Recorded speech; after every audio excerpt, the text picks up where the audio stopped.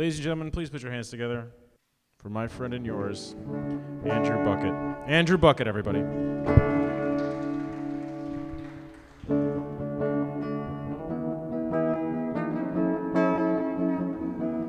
Tell me, do you think it'd be alright if I could just crash here tonight? Well, I'm no shape for driving, and anyway, I got no place to go. You know, it might not be that bad. You were the best I ever had. If I hadn't blown the whole thing years ago, I might not be alone. Tomorrow we can drive around this town and let the cops chase us around. When joy I be found, they said away. Hey, jealousy. Andrew Bucket, everybody. We're doing it. We're doing the show. Hello, everyone. Welcome to You, Me, Them, Everyone. Everyone? Is it everyone or everybody? How long have I been doing this show? 10 years. I've been doing this show for 10 years. Hello, everyone. Welcome to You, Me, Them, Everybody. My name is Brandon Weatherby. I've been doing this show for 10 years, and I've known Andrew Bucket for a few of those years, and I've known some of our guests for a few of those years, and I've known one of our guests for the last half hour. So it's a wonderful thing, and I appreciate you coming out to this wonderful event at the Smithsonian American Art Museum and not the Renwick Gallery. And I want to also thank everyone listening at home or in a cubicle or on a train, not trying to do work, but not trying to do work because you still want to collect that check. So thank you for listening. Thank you for being in the room. I really appreciate it. That is complete sincerity. Sometimes the guest determines the monologue. Now, this is the monologue. This is the part of the show where the host says funnies or stories. I'm going to do something of both. Probably not the funny part. We'll see how that lands. Okay, so sometimes the guest determines the monologue. Now, tonight's guest is an extremely talented reporter. She covers religion for the Washington Post. So I had to rack my brains. Do I have any stories that I lived through or anything that maybe shaped who I am due to religion? And there is one story. I was the editor of my high school newspaper. It was called The Wick, which sounds like white power propaganda. And it is, but not this specific edition of the newspaper. So we'll get to that in a second. It's okay to laugh, Jesus Christ. I just realized I opened with white power stuff. This is not a rally of any sorts. I don't know what the Smithsonian stance on white power is, but You, Me, Them, Everybody, that's the name of the show. We are against it. Line in the sand, not for white power. There's a reason why I no longer have number 1 on the sides, because I look like Richard Spencer. Anyways, here we go. Back to high school.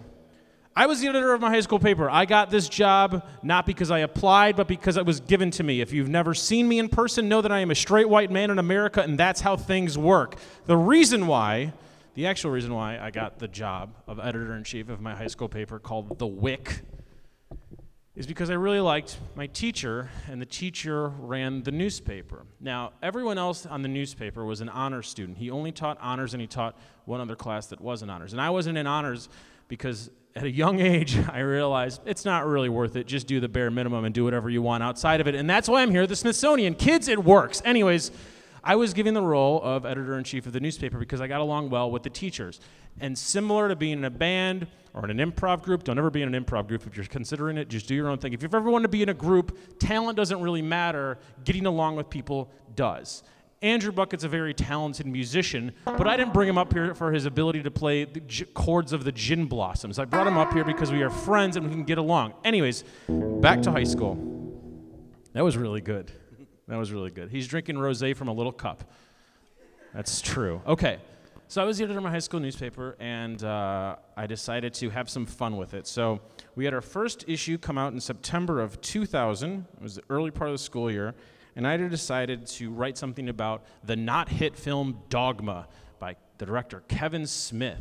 And the reason why I wanted to do this is because I wanted to run a photo of Buddy Jesus on the cover of the high school newspaper called The Wick. Buddy Jesus is a simple statue in the movie. You can still buy it at comic book shops in miniature statue format. It's just Jesus, kind of a ripped Jesus, cartoon-looking Jesus, giving a thumbs up. Perfectly fine. I also ran an op-ed from a student in the newspaper about how difficult it is for her to be gay in high school. So, sure, that is actually the sound of all high school sexuality, period. Okay. Newspaper comes out on a Friday of September 2000, and within 10 minutes, I am called down to the office. So I'm called down to the office, and in the office is a priest, because I don't know if you figured it out yet. I went to a Catholic high school, and that's why I wanted to run a picture of Buddy Jesus on the cover of the high school newspaper. Not because it meant anything. I don't know if you guys know this. Dogma came out in 1999. There was absolutely no reason for me to put Buddy Jesus on the cover of a high school newspaper in September 2000. Oh boy, how things changed 1 year later. Anyways, so I decided to put that on the cover of the newspaper, and I did, because I'm a bad boy, and that's why I stand on this monitor like this. This is what bad boys do. I got in trouble with the priest. He gave me some religious text to read and said, think about your actions. And I go, okay, whatever, fuck off. And I go back to class, whatever.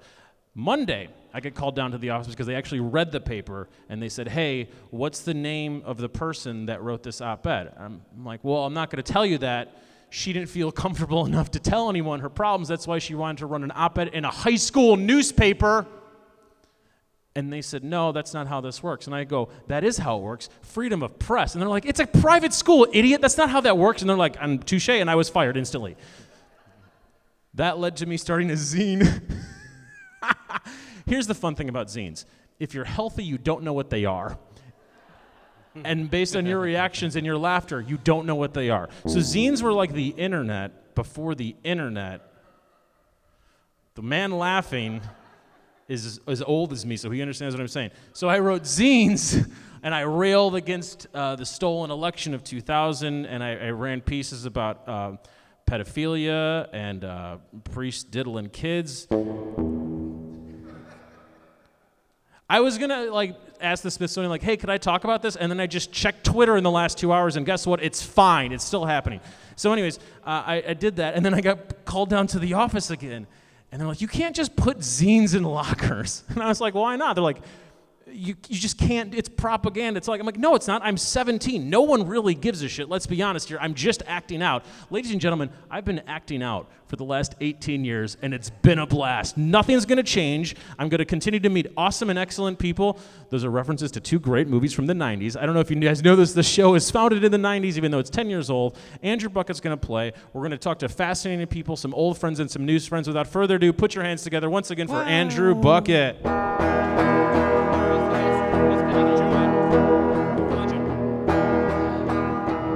I was standing by my window on a cold and cloudy day when I saw the hearse come rolling for to carry my mother away.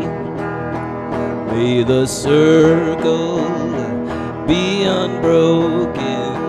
Oh, by and by, Lord, by and by, there's a better home awaiting in the sky, Lord, in the sky. Now the religion lady's coming in, right? Ladies and gentlemen, please put your hands together for Washington Post religion reporter. That's why I did that song. Julie Zalzmer, everybody. Julie, come to the stage. Andrew Bucket, please play 5 to 10 more seconds of the exact same song. May the circle be unbroken. Oh, by and by, Lord, by and by. Perfect. I picked a Christian song to represent all religion. What do you? Julie, welcome to America. How are you? I think as the religion reporter, I was the one person sitting there swaying and clapping along in the audience. Julie, how are you? Great. Thank you for having me. Thanks for doing this. So you are a religion reporter for the Washington Post. Yes. When did you begin this position? I've been covering religion for about 2 years now. 2 years ago, did you think you'd still be covering the evangelicals so much? Oh, 2 years ago, I'm not sure I thought I would still be covering religion in 2 years, but I'm very grateful that I am. Did you think there wouldn't be religion in 2 years? I did think there would be religion. Okay. I'm fairly confident there will continue Why to be did you religion. think that you might not be covering it? Oh, I just originally came onto this beat. Actually, I just had the very good fortune of my colleague Sarah having a baby, and so I came on for 6 months to cover for her maternity leave and loved it. It was my favorite beat I'd ever had. I'd mostly covered crime before, and so it was sort of a big change, and I got lucky enough to stay on and keep covering this, but it was all fairly new to me 2 years ago. You said you used to cover crime a lot. You're covering religion now. I'd say that you still are covering crime a lot. There are definitely times that those old skills come in handy. I enjoy reading the religious pieces in the Washington Post. I am not a religious man. I think that would shock you based on everything I've said and done thus far. Well, you do have a Catholic school background. I do have, but here's the thing. I was not baptized Catholic. I went to Catholic grade school, high school, and college. Not Catholic. Wow. I'm indifferent. I'm a cool kid that loved Nine Inch Nails. Here's what I want to start with. I would love to keep talking about your reporting. Is that okay with you? Of course. Fantastic. On August 3rd, 2017, you were the author of an article, Christians are more than twice as likely to blame a person's poverty on lack of effort. This, to me, was in no way surprising, but I think to a lot of people, very surprising. Do you want to reveal your religion here? My own religion? Yes. Sure, I'm Jewish. Okay, good. The reason why I asked that is, did this surprise you in any way?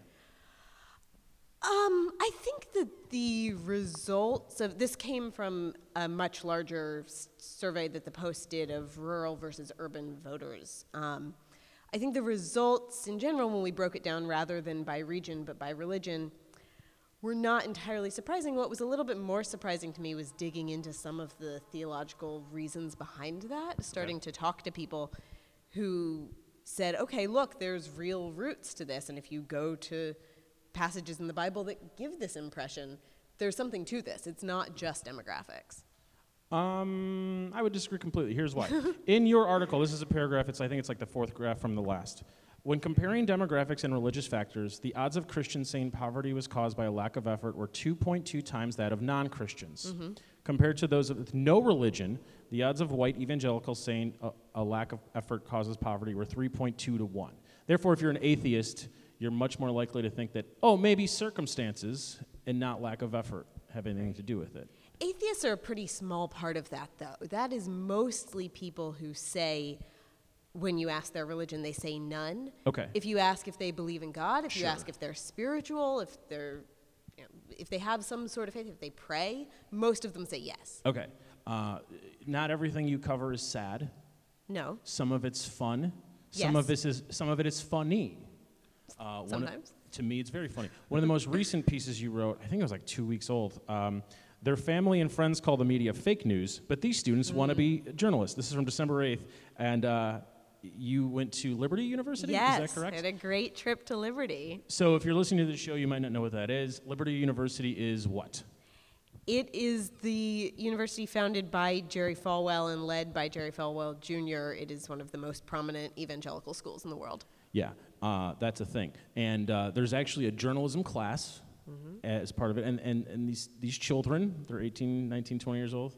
I feel very old calling them children. Anyways, some of them want to work for places like the New York Times. They do. It was fascinating to talk to them and to hear them say, yep, everybody around me says, why would you want to go into the mainstream media? The media is fake news, and they want to do it. Do you think they have a chance of succeeding?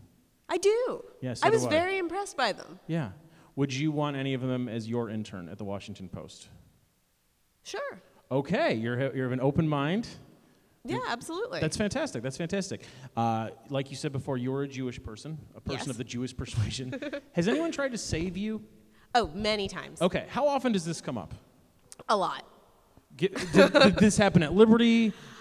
I don't recall this happening at Liberty. One of my favorite times ever that somebody tried to convert me was one of my favorite stories. Have you guys heard of judgment houses? No, I want to know. Okay, Please. you have to go to a judgment house. They're so fun. Is this like the haunted house thing? Exactly. Yeah, it's the evangelical version of a haunted house. They do them at Halloween, and instead of a haunted house, it is a walk-through immersive performance of how if you don't believe, you are going to hell. And it's fantastic theater. Like, it's really high performance value. And at some point, somebody told me basically that they knew I was coming that night, and they had Googled me, and they had told everyone, got to be on your A game tonight because we have a Jew coming. Hell yeah. I guess pun intended. I don't know. Okay. And so, a pastor pulled me aside at one point, and he had his Bible with him, and he opened it to Isaiah, and he's saying, how can you read this and not believe that Jesus is the Messiah? And that was probably the most time-consuming personal conversion attempt I've had in a while. But there's a lot. Were you in a corner? Were you trapped in a room in a house? Like, how did they get to you? I mean, the whole point of the whole Judgment House is to display the faith to everybody, and the personal part where he pulled me aside was not part of the show. It was just because he knew he had an opportunity. Did you ever listen to the music of Marilyn Manson? No. Okay, so I did, because I'm a student of history, and Marilyn Manson's just like, he's Alice Cooper, but with a little bit more production value, because Trent Reznor produced his second best record. His best record is Mechanical Animals. There's no debate about that. That's a fact. And I know that you're a religious reporter, but you should know the best Marilyn Manson record. Anyways, so every time I think about Marilyn Manson, I'm always shocked, like, how is this guy relevant? And then you tell me that, and I'm like, that's how this guy is relevant now. He got a little pudgy. Anyways, when was the last time you covered another religion that made you think, hey, I like that idea. Maybe I should be this religion. Maybe I should be a Buddhist. Maybe I should be Muslim. Maybe I should be agnostic. Has anything like that happened? I think I find something to really deeply like in every. I might make one exception, but in What's almost the exception? Say Zoroastrianism. I don't know if I should say this. No, please do. I think. Okay, I will qualify this. I think I find something to really deeply like in every religious group I cover, even if their theology or their politics or something totally doesn't line up with mine. There's something I really deeply appreciate about them. It's a very diplomatic answer. But really, I think it would be harder to do this job if I didn't find something to really like in every group that I go spend time with. And it doesn't mean that it makes me reconsider my own faith. It sometimes makes me think more deeply about my faith and try to answer questions about my faith that I've never had to answer before. So are you a more faithful person since taking this position 2 years ago? I mean, I was religious before. Okay. It's not like that was new to me. In part, the reason I wanted to cover religion was that going back to my college roommates, the four of us were sort of a token diversity room where we were different ethnicities, different regions of the country, different college majors, everything. And we found that we couldn't really talk politics too much because we really would argue. Where'd you go to school?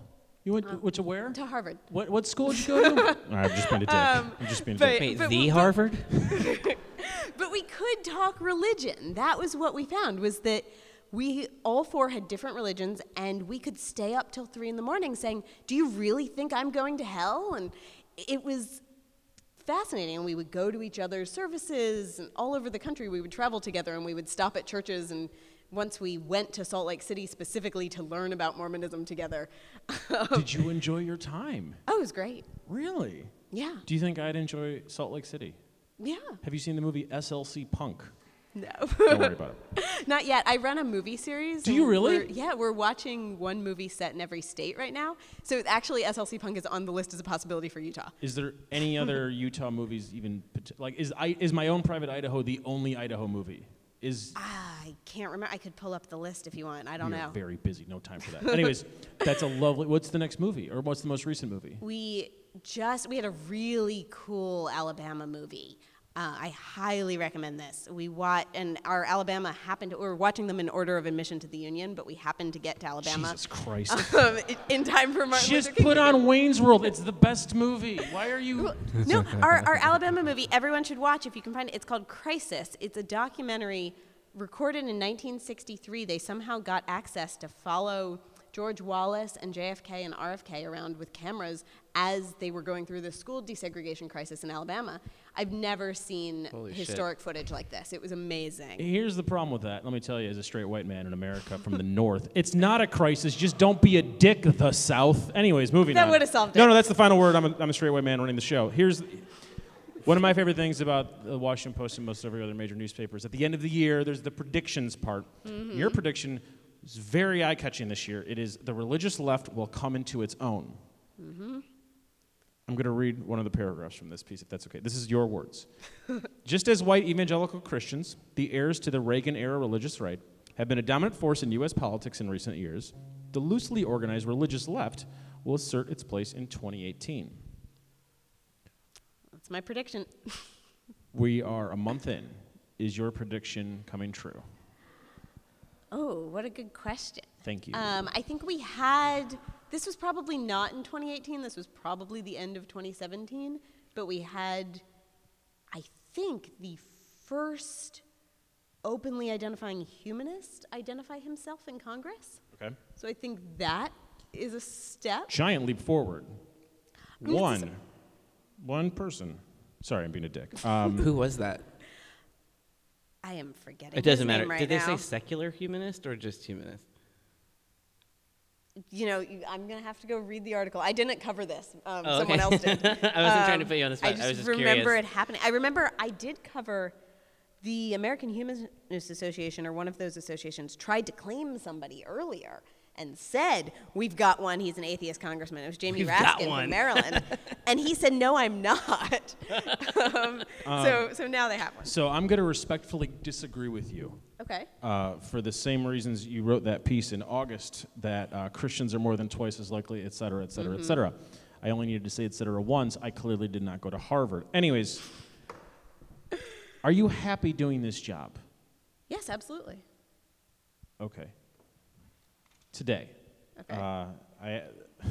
It's like There's you're- a lot you're of not- bad news. I'm not Exactly, always happy exactly. about the news. In fact, I'm rarely happy about the news. This is but- one of the. This is horrible. It's another. Anyways, let's just talk about it really quick. This is about Hillary Clinton's 2008 campaign aide, Bern Strider, which is, if you take away the creep part, great name.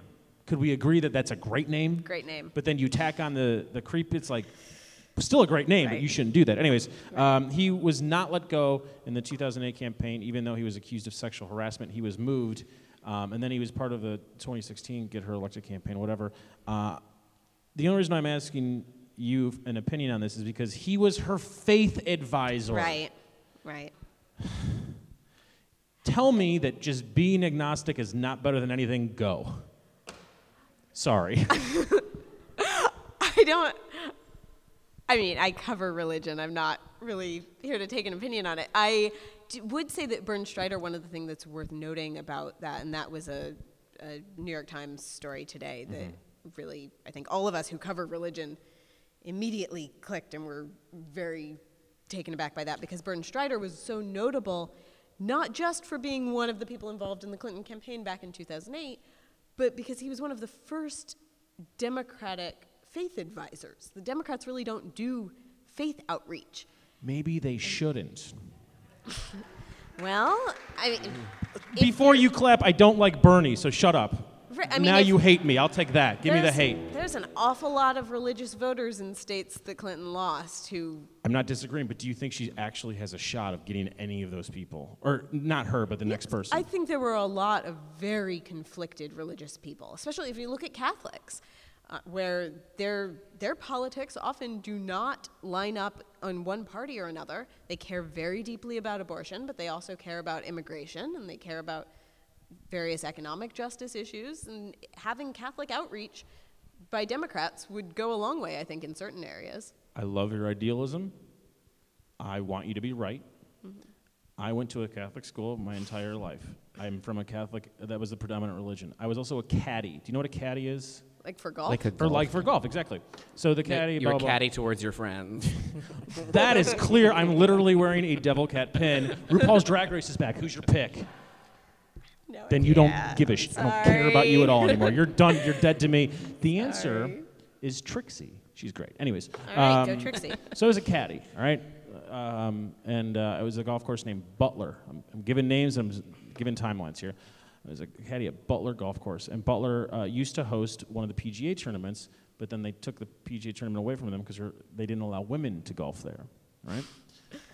So number one, great. They allowed. This is a great course. You got to play the links. I don't think that's what people say. Anyways, they had one African American member of the golf club. I grew up in the suburbs of Chicago, Illinois. Do you want to guess who that is? I'm 35, if that helps. trying to think. Chicago back then. Bucket, you want to take a guess? One black member at the professional golf club, private golf club. In the 90s. In the In the 90s? suburbs of Wait, Chicago. was In Michael Chicago? Jordan? It What? was Michael I Jordan. got yes, it, you got it right. yes. It's Michael Jordan. I just missed a Michael Jordan question on Jeopardy, so I'm so glad to get a Michael Jordan question right this time. This is the same as winning money on Jeopardy. Okay, and then you stepped all over the story, but yours was way better. sorry. No, you don't apologize. I didn't say that. No, I realized you have a better story than me. Here's my thing about this. I caddied for a lot of Catholic men. I didn't know that you weren't supposed to have a mistress until I was in high school. I thought that married men had mistresses because they complained about them openly to their golf partners, and these are all Catholic men. Anyways, how was Alex Trebek? I had to tell myself that he was a real person. He was standing right there in front of me and having a conversation, and I'm thinking, okay, this is not a hologram on your TV screen. This is a real human being, because you're so used to him on a screen. You're not the first of... Well, you have a friend that was on Jeopardy. Did you get any tips from any of your friends that had been on Jeopardy about appearing on Jeopardy? Everybody told me the buzzer is so hard, and I thought, yeah. And sure enough, that first category was that college basketball category, and I knew like 4 out of 5 of them, including Michael Jordan, and I couldn't buzz in. Okay. Everyone was right. How many people is everyone? There's a number of people at the Post who've been on Jeopardy. So you're saying that really smart people that went to Harvard probably end up at prestige newspapers and then all appear on Jeopardy? Sorry. Did you have fun? Are you glad you did it? I'm so glad. It was really fun. Do you feel like it's going to be really hard to top anything in 2018? Because that was the tail end of 2017. Is that correct? Well, it taped in 2017 and Yes. it aired in 2018. Okay, so you're good which for one the do year. you count? Are you 2018? Are you worried that 2019 won't live up to Jeopardy expectations? That is so long away. Oh, no, that's not how time works. Okay, let's end with the funnest thing that you do, which is balloon art. That's the most fun thing I do. Yeah. I think the obvious question is why. Why do I make balloons? Oh, yeah. I mean, I started when I was like 8 years old. I've done it forever. And like you said, it's the most fun thing I do. Why would I stop? Okay, because you're a successful Harvard graduate that appeared on Jeopardy and writes for the Washington Post. I would say those are the reasons. There are times, I don't know if I should admit this, but there are times where I think, because I do balloons as my other job. Yes. It's every weekend. I have 3 gigs this weekend, and it's not a very busy weekend. Okay, calm down. Stop bragging. No, I'm trying to explain my point was. My point is that I do all these balloon gigs, and there are moments every so often that I think, okay, I have to quit one of my jobs, and I really can't quite decide which one it would be. Have you ever... Okay, I'm assuming that most of the balloon gigs are children's parties, corporate events where you make giant sculptures, occasional wedding, occasional bar mitzvah. Is that correct? That's exactly right. Okay. Have you ever not accidentally, have you ever been booked for an event and then realized, I covered these people. These are the evangelicals that did those things to that kid. Yeah, I can't. You're right. There are gigs I can't take for that reason. Have you been offered any gigs in the Washington, D.C. area that there's a clear conflict of interest and they don't realize you're the same person that writes for the Washington Post? Yes, and I've turned gigs down for that reason. Do they give you like cool perks when you do balloon gigs? Are they like the spread in the back is to die for? No, it's actually one of the things that is the most amazing to me about doing this job is how people never give you food. You go to birthday party after birthday party in people's homes and they're serving pizza and cake, and almost none of them offer you a piece of pizza. Do you interact with a lot of clowns? Yeah, I technically am a card-carrying member of Clowns of America International. I only join for the insurance rate. I'm not a clown anymore, but I still pay my dues every year. Hold on. You don't use the Washington Post insurance? Is clown insurance better than the Washington Post insurance? Please say yes. No. Come on, Bezos. Step it up, Amazon. Are you worried that once your corporate overlord is tired of having fun with the newspaper, you're going to be out of a job? Not worried so much about that. Good. You got the balloons. I'm being a dick. I could talk about Jeff Bezos. I'm not going to talk shit about Jeff Bezos. Okay. Do you have an Alexa at home? No. Well, I did, but I gave it to a friend. Due to obvious reasons of, like, they're listening? Or like No, just I won it actually in a Washington Post scavenger hunt, and I wasn't using it very much, and she had much more need for it. Do you believe in IQ tests? Have you taken one? No. Okay. Because you're afraid that you would do too well and no one will, like, people would be intimidated, or you're like, I think I'm smarter than this, or you just think it's all bunk? I guess I have never come across any need to take one. It's, if I were being challenged to one by the president or something, I would take it, but... That actually might come to fruition, actually. Right. And the fact that you just said this and it's documented, Right. that's probably going to happen to you. I think you have a very interesting job, and I like reading your stuff. I hope you don't get sick of it and just decide to blow into Mylar until the end of time. I plan to keep doing both, except for those moments where I can't figure it out. I plan to do them. How strong? Is there a way to test your lungs? Oh, you should never blow. If you see, like, the long balloons, the long skinny ones, the 260s, don't mouth inflate those. I have a friend who was hospitalized. Don't do it. Hold on. Wait, it's not. Okay, stop. I'm not saying that you don't have a friend that was hospitalized. That happened. It did. It wasn't just blowing up a balloon. She strained her diaphragm. But it's a clown hospital. It's all Patch Adams walking around. Well, we're not going to top that. Ladies and gentlemen, please put your hands together for Julie Zausmer, everybody. Julie, thank you.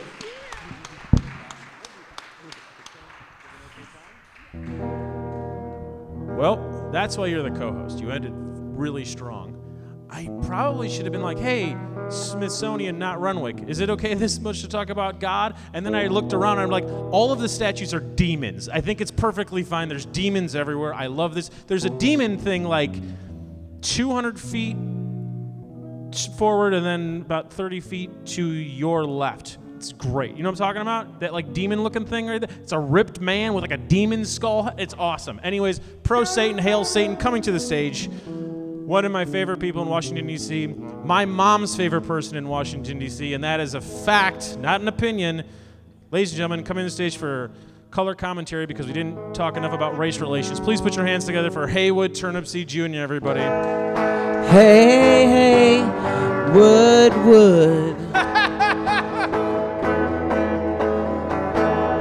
Rock and roll was never good. Hey, Wood. Please stop. Oh, no, keep going. I don't get gin blossoms? I mean, I like gin blossoms. Hey, Wood. What the fuck with that? Excuse me, can I cuss in it? I mean, clearly I just did. Hey, how you doing, Smithsonian? I think that was racist, Andrew, and you should apologize. I was trying to do the Seinfeld I'm thing. sure my parents love me. Half the crowd is like, what happened? It's a different world for them. Hey! I don't know the theme to a different world. Hey-o. This is like the fucking Bat Cave, though, isn't it? There's like a big dinosaur in here, a big-ass penny, a big Jack in the corner. Where's Jack? Who made that? Julie, Who mined it, then made it? That's what I want to know. will you talk for like 10 seconds? While I go Of do course I something? will. Let's keep talking about that big-ass Jack. Where's the ball that goes with it? Hold on one second. And this is the house that Jack built. We give away gifts to every guest on the show, and I forgot to give Julie her gift, so I'm going to give her this C.S. Lewis book, The Great Divorce, a fantastic bus ride from hell to heaven, a round trip for some, but not for others. I'm just trying to save her, that's all. So I'm going to give this to her, and you're going to keep talking. For the religious girl, hey, how you doing, faithful sister? I like that. She said, have you ever been in a judgment house? I grew up Muslim. I grew up in a judgment house. I got Andrew Bucket this gray Land Rover hat because I think it'll fit his style. That's for you. This is hilarious. And then for It Haywood, fits your chest being out right now. It really does. Can finally stop looking like I'm doing Empire Records cosplay. well, the show's over. We had the best run ever. That was 10 years. We're never going to top that line. Wagga. This is a Washington National / Devil's Backbone Brewing Company hat that says Earned Run Ale. This is for you, Haywood. For the people at home, he just gave me a hat that says Make America Great Again. MAGA. I have a friend named Eric Maga. And then He can never live I that just down saw now. on Columbia Road there's some furniture store called Called Maga. That's an unfortunate name for a furniture Outlier. Oh, they're doing this. They're doing the museum I work at. Yep. They have The National Gallery of Art has a new exhibit called Outlier, so I also have 1-inch pins for all the guests. Could you keep talking? I have this, actually. He gave me a pen of the place I work at. I already have this pen. I'm an outlier. I'm outlying right now. All right, keep talking. Ramble, ramble, ramble. Wacka, wacka, wacka. Maga, maga, maga. Every episode of You Meet Them Everybody in Washington, D.C. features a segment called Please Stop Playing That. Oh, do that. Oh, God damn it. What are you playing? Why do I know that horrible song? That's a love. Where would you be now? They know I knew the Doobie Brothers. Hey. Without love, can my train to come? That's a mad hit right there, boy. We always do something called color commentary, where we talk about race relations, usually in a bar or a theater, and we make people very uncomfortable. But this edition is a part 2. Part 2. This is black and white duos. Part 2. Part 2. And this is one of the few segments that we do that don't really devolve into like sadness. No. So this is a nice one. Well, we can have fun with racism. And Haywood, I don't know if you knew this, but this side of the table, we've been having fun with it for hundreds of thousands of years. It's really been working. I wouldn't say out. hundreds of thousands. I would say 400 years specifically. But that was a really bad joke about slavery. Hey, forget, white people don't want to be reminded of that. Hey, it is. They forgot when they saw Kevin Tit. They was like, look at this guy. I was like, look at him, look like a young runaway. What the fuck? He had a fucking afro, no beard. I was like, go ahead, young man, get a job. Yes, so we do talk about race. We talk about fun things. And we have fun with the bad things that go on in this world because right now, hey, race is a hot button topic all over again. It's making a strong comeback. Literally, racism is the new black. Too much.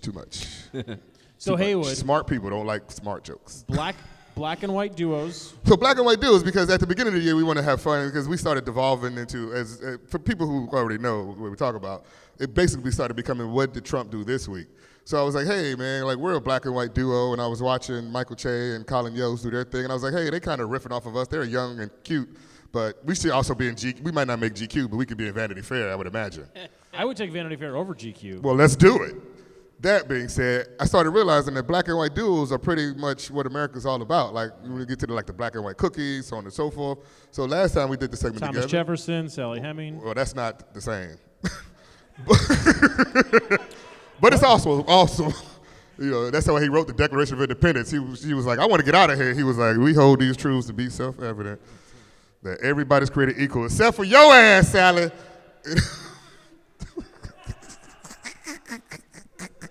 He was like, what am I writing this? What do I declare in this Declaration of Independence? She was like, I do declare I want to leave. But I would like to go and come as I please. But I like Bucket's weird late laugh, like he just realized, oh, that's what they're chatting about. Okay. So black and white duos, and they got the idea from watching the episode of Seinfeld where they had the black and white cookie episode, and they talked about how the black and white cookie is literally the uniting force of America. Do you know what we talked about this before, but the black and white cookie in Germany is actually a delicacy of Germany. You know what it's called in Germany? Amerikanse. I did not know that. Yes, black and white literally means American, just like a newspaper is a black and white, which is a great black and white duo. Big up Washington Post. I saw that movie. Let's stop killing trees to make papers, but read. You know the old joke, what's black and white and red all over? The latest suspect. Anyway. That was good. I need to keep that. You popped yourself. That was good. All right. So we ran out a whole bunch of black and white duos. We talked about the Lethal Weapon duo. We talked about a few different folks. And I realized during the black and white duo, there were many black and white duos that I left out. Okay. Like one being, we already talked about it tonight, Michael Jordan and Phil Jackson. Oh, yeah. That is an amazing, actually it's Phil Jackson and every black NBA basketball player. That's correct. That's Great. correct. Phil Jackson with black basketball players literally equals championship. I don't know unless he's not coaching. In New York, it doesn't mean the same thing. No. Right. This is how I boycott football, by talking about basketball. Another black and white duo that I really am fond of, Run the Jewels. Sure. That's a great black and white duo. They actually came together. They took hip hop in a different direction. It's hip hop, it's electronica, it's independent, and it's mainstream at the same time. It's black and white. That's literally like what it is, because you know how white people come to the black clubs to find out what's hot and then go make it white and famous.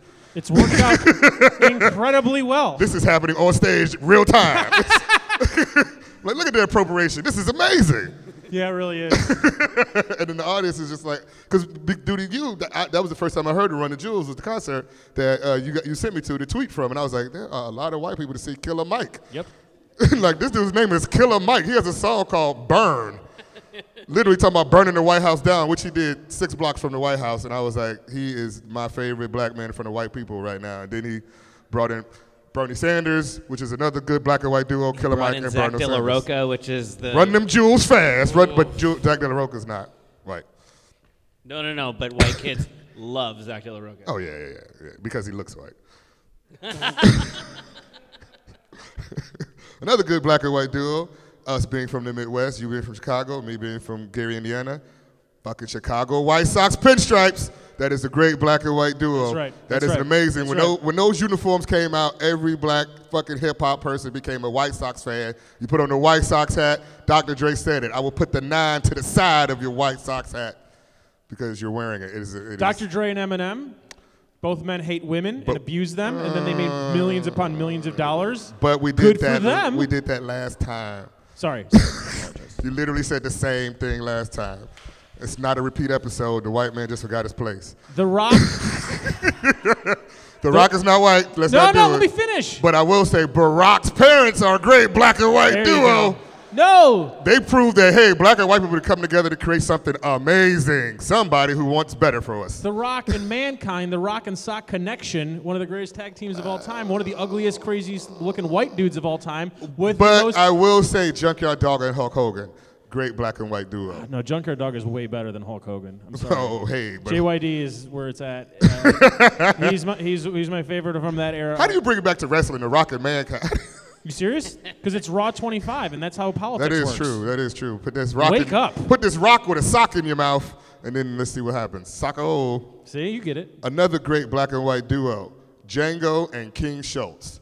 Amazing. Don't know if you like the movie or not. We might not like the people who made the movie, but hey, King Schultz showed that black man how to use a gun, and it was over from that point on. I love Germans. Another great black and white duo, JD and Christopher from Scrubs. All right. They were so black, they were so fucking vanilla, they didn't even seem to be black and white. It was just like, these are two guys who are having a great life together. And they were friends forever, if you understand. Remember, they went to medical school together. They didn't just meet in medical school, they knew one another. Another great black and white duo, Cher and the black girl from that movie that she was in. You know the movie I'm talking about. What movie was You share it because Donald kid with the face? Exactly. You know Oh. exactly. No, you're talking The about Mask? Mask. Oh, yeah. No, I'm talking about Cher, who was I played was like, by. there's no black people in Mask. Hold on. Are you talking about Clueless? There we go. Oh, Alicia Cher and her friend. Yeah, Silverstone. that was a great black and white duo. Not the actress And Cher. Not the Stacey actress Dash. Cher. Cher and Stacey Dash. You mean crazy right-wing Republican Stacey Dash? Which and brings me to another crazy great black and left-wing white duo. vegan Alicia Silverstone? Stacey Dash and Fox News. That is a great black and white duo. Because I don't even believe that shit is happening. Every time I look at it, I'm like, really, nigga? Like, are you serious? When is the last time you watched the All Falls Down video? Ooh. That was a great It's been a video. minute. And she was, Yeah. she's Damon Dash's cousin, which is amazing. I did not know Oh, that. yeah, she's Damon Dash's Oh, cousin. shit. Yeah. If not, his little sister, or something like that. They're related. Really? That's how she wound up in the video. So, yeah, they're pretty, it's wild, one of those wild things. Another great black and white duo, Piano Keys, ladies and gentlemen. You just said, ladies and gentlemen, to try to get a laugh. I didn't even 88. I didn't try it. I knew it would because it's so simple. 88 keys, and look, it just makes magical notes. Amadeus showed us. 88 keys. Along with those lines, dominoes. Right. Black and white duos. Poor white folks and poor black folks could come together and play dominoes. You know how good dominoes are and black and white dominoes? Go to Afghanistan. You know what they're playing right now? Dominoes. Yeah, guys, go to Afghanistan right now. Or don't. Yeah. It's true. They play dominoes. Yeah. Another great black and white duo, David Bowie and Iman. Bowie. Whatever. He's from the DMV, though. He's allowed to say David Bowie.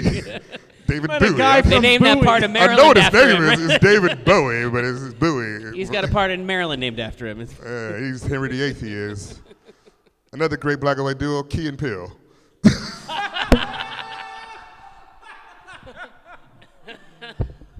I just had to because you didn't know who was who. Which also brings me to Amos and Andy, another great black and white duo. But this was a black-faced and white duo. That's the racism part that doesn't feel so good, right? We were right there feeling great, and then we went and took a dive. They were like, oh, yeah, we used to make fun. We're good at losing people. Vader and Emperor Palpatine. Darth Vader, not Anakin Skywalker, bitches. Darth fucking Vader, the blackest villain in the universe. Him and that white man, you rule the galaxy together. God, I need a white leader. What are you waiting on? We need to rule the galaxy. Another great black and white duo, Will Smith and Carlton. If you don't know, Carlton, there was an episode where they called him an Oreo because he was a black man and they thought he acted a little bit white, which means Oreos are a great black and white duo, ladies and gentlemen. I don't know if you've ever had an Oreo. That's what DC used to look like. It had used to look like an Oreo. It was black all around and had a white creamy center called Capitol Hill. That white creamy center called Congress. That might be my favorite. I know. Another great black and white duo. We talked about Kanye, Paul McCartney. Yeah. They took two great songs together, and I wish they had come together and put an album out because I think that would have been pretty good. Another great black and white duo, George Michael and R&B music.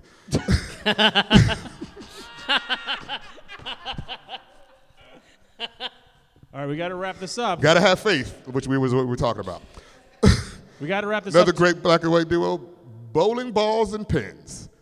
Black balls knock down pins with red necks. What's a better game than that? White pins, ladies and gentlemen, white pins. I think I might just end on that note.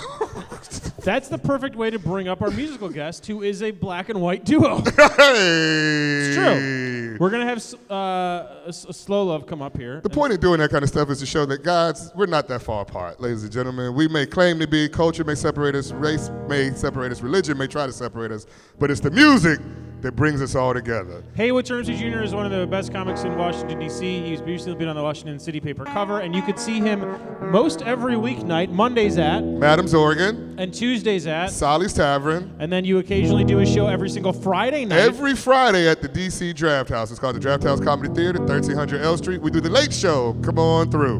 And you'll occasionally see him in theaters in and around D.C., Baltimore, whatever. I perform. You got any other? Follow him on all social media platforms at Simon. At Woody Seed. Woody Seed. Yep. Or go to my website, which I have now, HaywoodTurnipseedJr.com, and join my newsletter, and we will keep you posted. Ladies and gentlemen, please put your hands together for one of the funniest people in Washington, D.C., Haywood Turnipseed Jr. Thank you. Everybody. Thank you, sir. Thank you. You miss Tom Petty yet? You gonna miss Tom Petty this summer? I was not interested in Tom. You're not interested in Tom Petty? No. Oh man, you're not really American, are you? No. It's disappointing.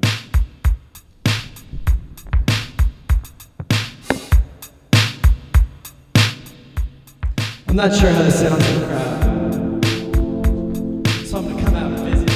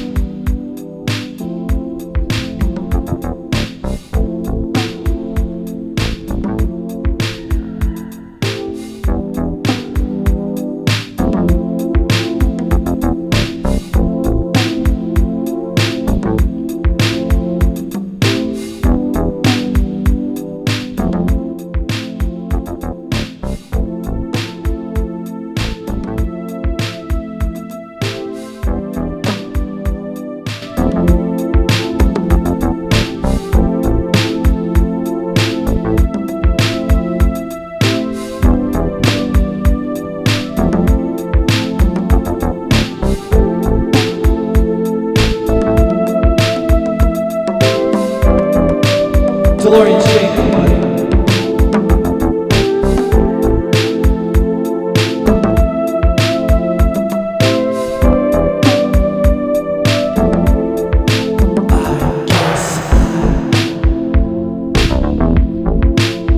just to realize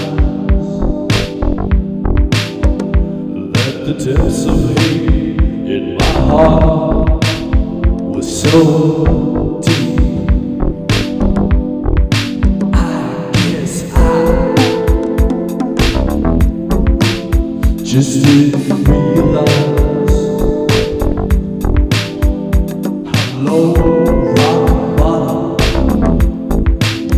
could really be.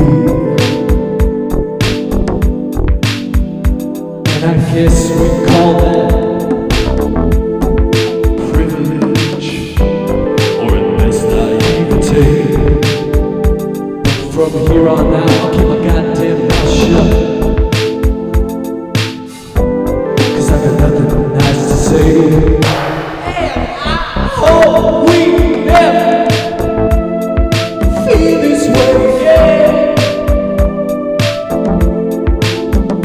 But that doesn't mean, it doesn't mean we didn't feel those feelings then.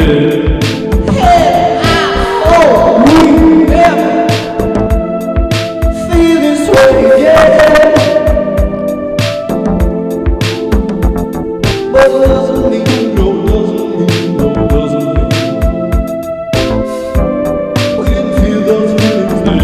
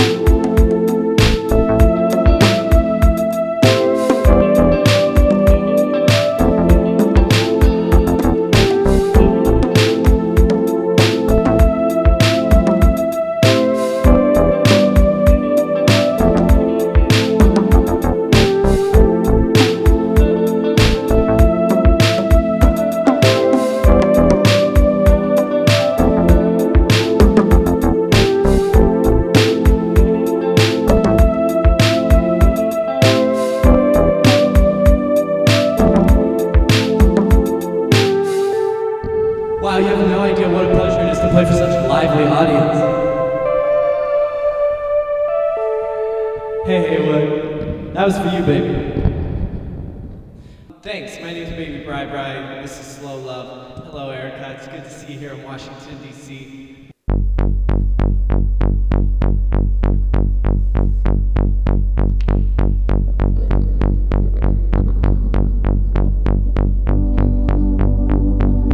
And I love you so.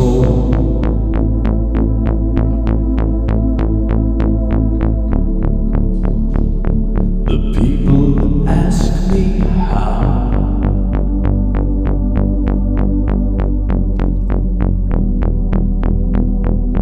How I've lived till now.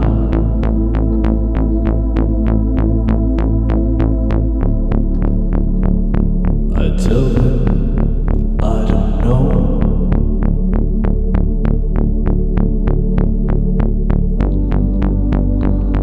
I guess they understand.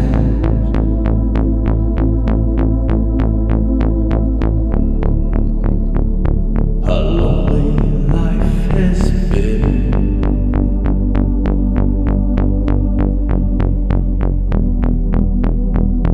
But life began again. This one's also for Haywood.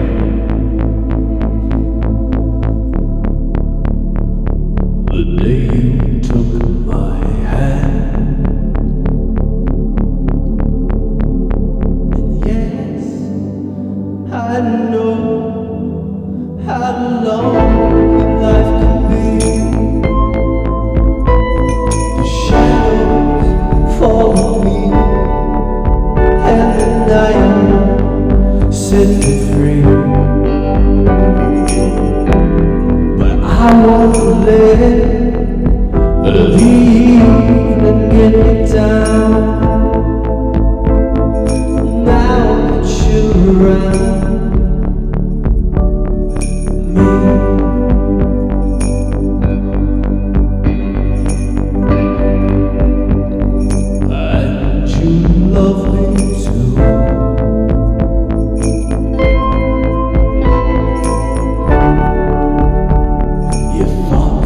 just for me.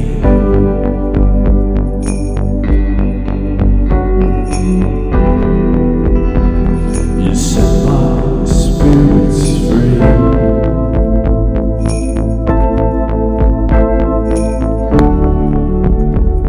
I'm happy that you do.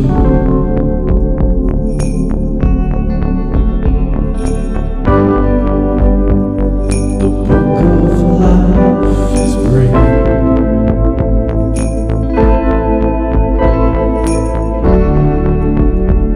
And once the page is read,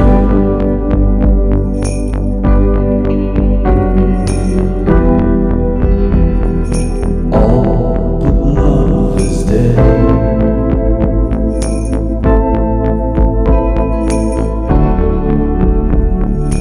This is my belief. And yes, I know how lonely life can be. The shadows follow me, and the night won't set me free. But I won't let the evenings get me down. Now that you're around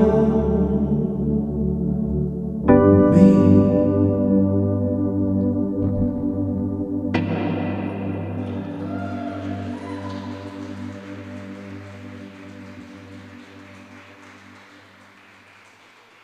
Thank you to Julie for teaching me about judgment houses.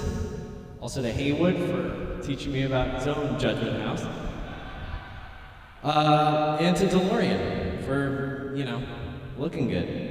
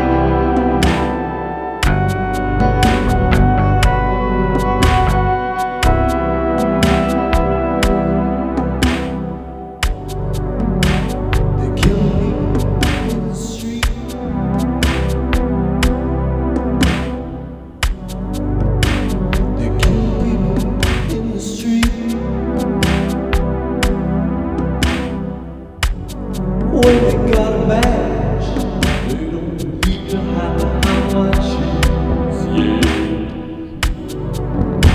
they kill people in the street.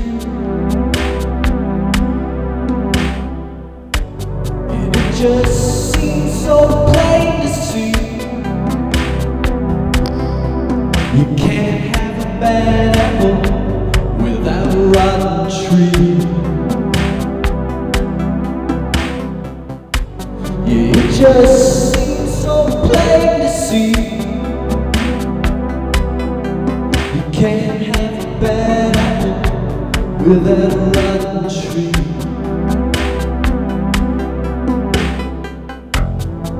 No, you can't just put them all away. You gotta dig it up by the roots.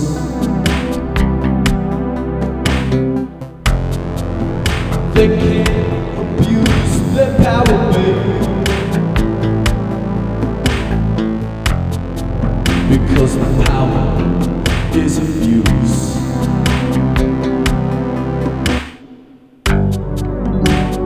Do you recall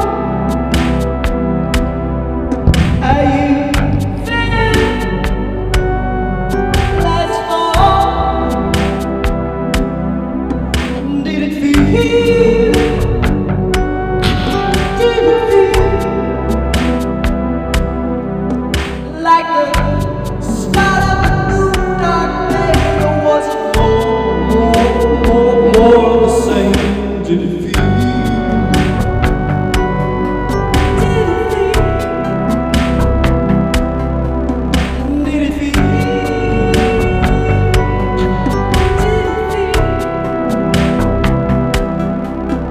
Did it feel?